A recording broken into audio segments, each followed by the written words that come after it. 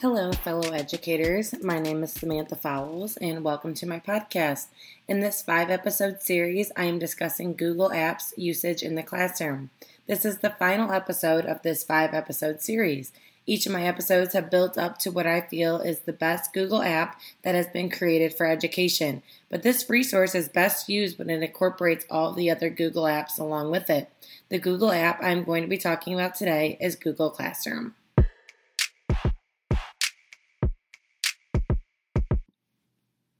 Google Classroom is basically a one-stop shop for all of your classroom needs. It is by far my favorite Google app, but it is my favorite because it incorporates all of the other Google apps with it. It is also my favorite because it makes my life as a teacher so much easier than I ever imagined it could be. Google Classroom is a learning management system. You may have heard of other learning management systems like Blackboard, Canvas, and Schoology. Google Classroom is similar to these, but better. Google Classroom was designed for teachers to assign assignments to students. It was also designed to allow teachers to grade and give feedback on student work all in one place.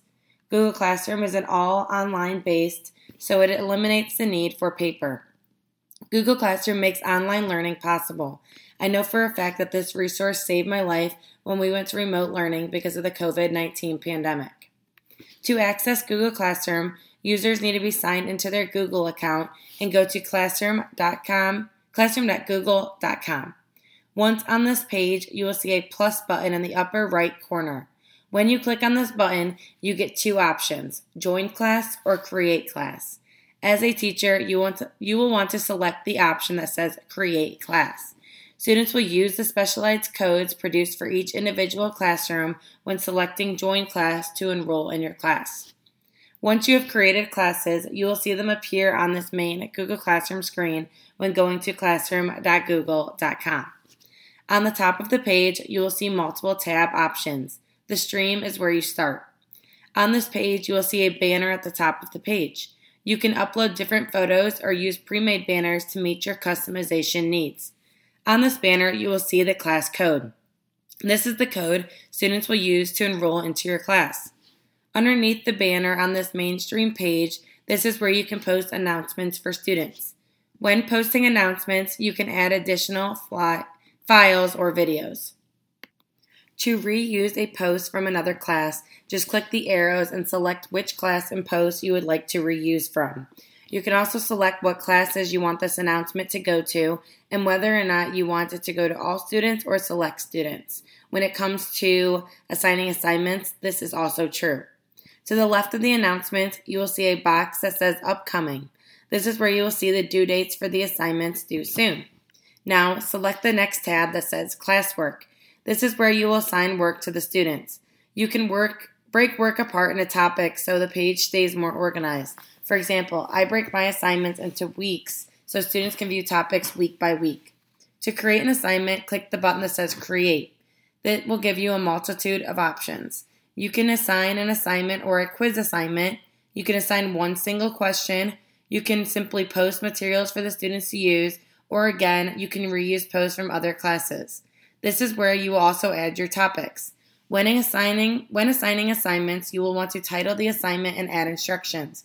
You will also add a due date and what topic you want the assignment under.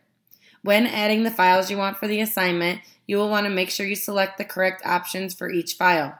There's an option that says make a copy for each student. This will give each student their own copy to edit. This will also create a new folder for you on your Google Drive so you can see all the files in one place. The other options are students can edit the file, meaning they can all edit the same file, or students can view the file, meaning they have no edit access but can only view the assignment. As a teacher, you can monitor the progress of the student by viewing the assignment. You can see when they have turned in their assignment. You can add comments to specific student assignments, and you can add a grade when you are ready. You can even see their file right in front of you so you can keep track of how much progress they have made. The other Google apps come in handy when making assignments in Google Classroom. These Google resources work best with Google Classroom and work best when giving edit access for each student. I love using the apps and Google Classroom together. It works flawlessly.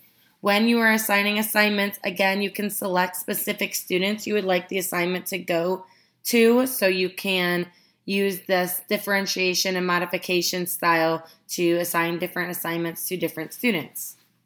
The next tab on the top of the page says People. This is where you can see all the people added to your class. A great feature that Google Classroom has is the ability to add guardians for students. This allows the guardians to also monitor their work in this online environment.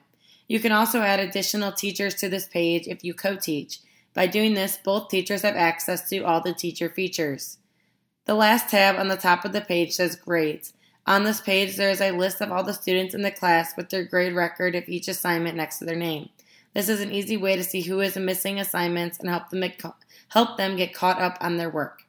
If you click on the 3 lines in the top left corner of the Google Classroom page, you can access other Google Classroom pages you may have.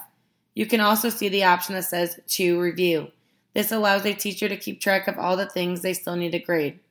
I hope that by listening to this podcast, you learned something new about Google Classroom and how this can be used in your own classroom. Google Classroom is a great resource, and it is easy for teachers and students to use. It is so nice to have all your files and assignments in one place where you can also add grades and feedback. This concludes my 5-episode series about Google Apps. Whether you stuck around for all 5 episodes or listened to the specific ones that you wanted to hear, I'm glad you had the chance to join me. Thank you for listening.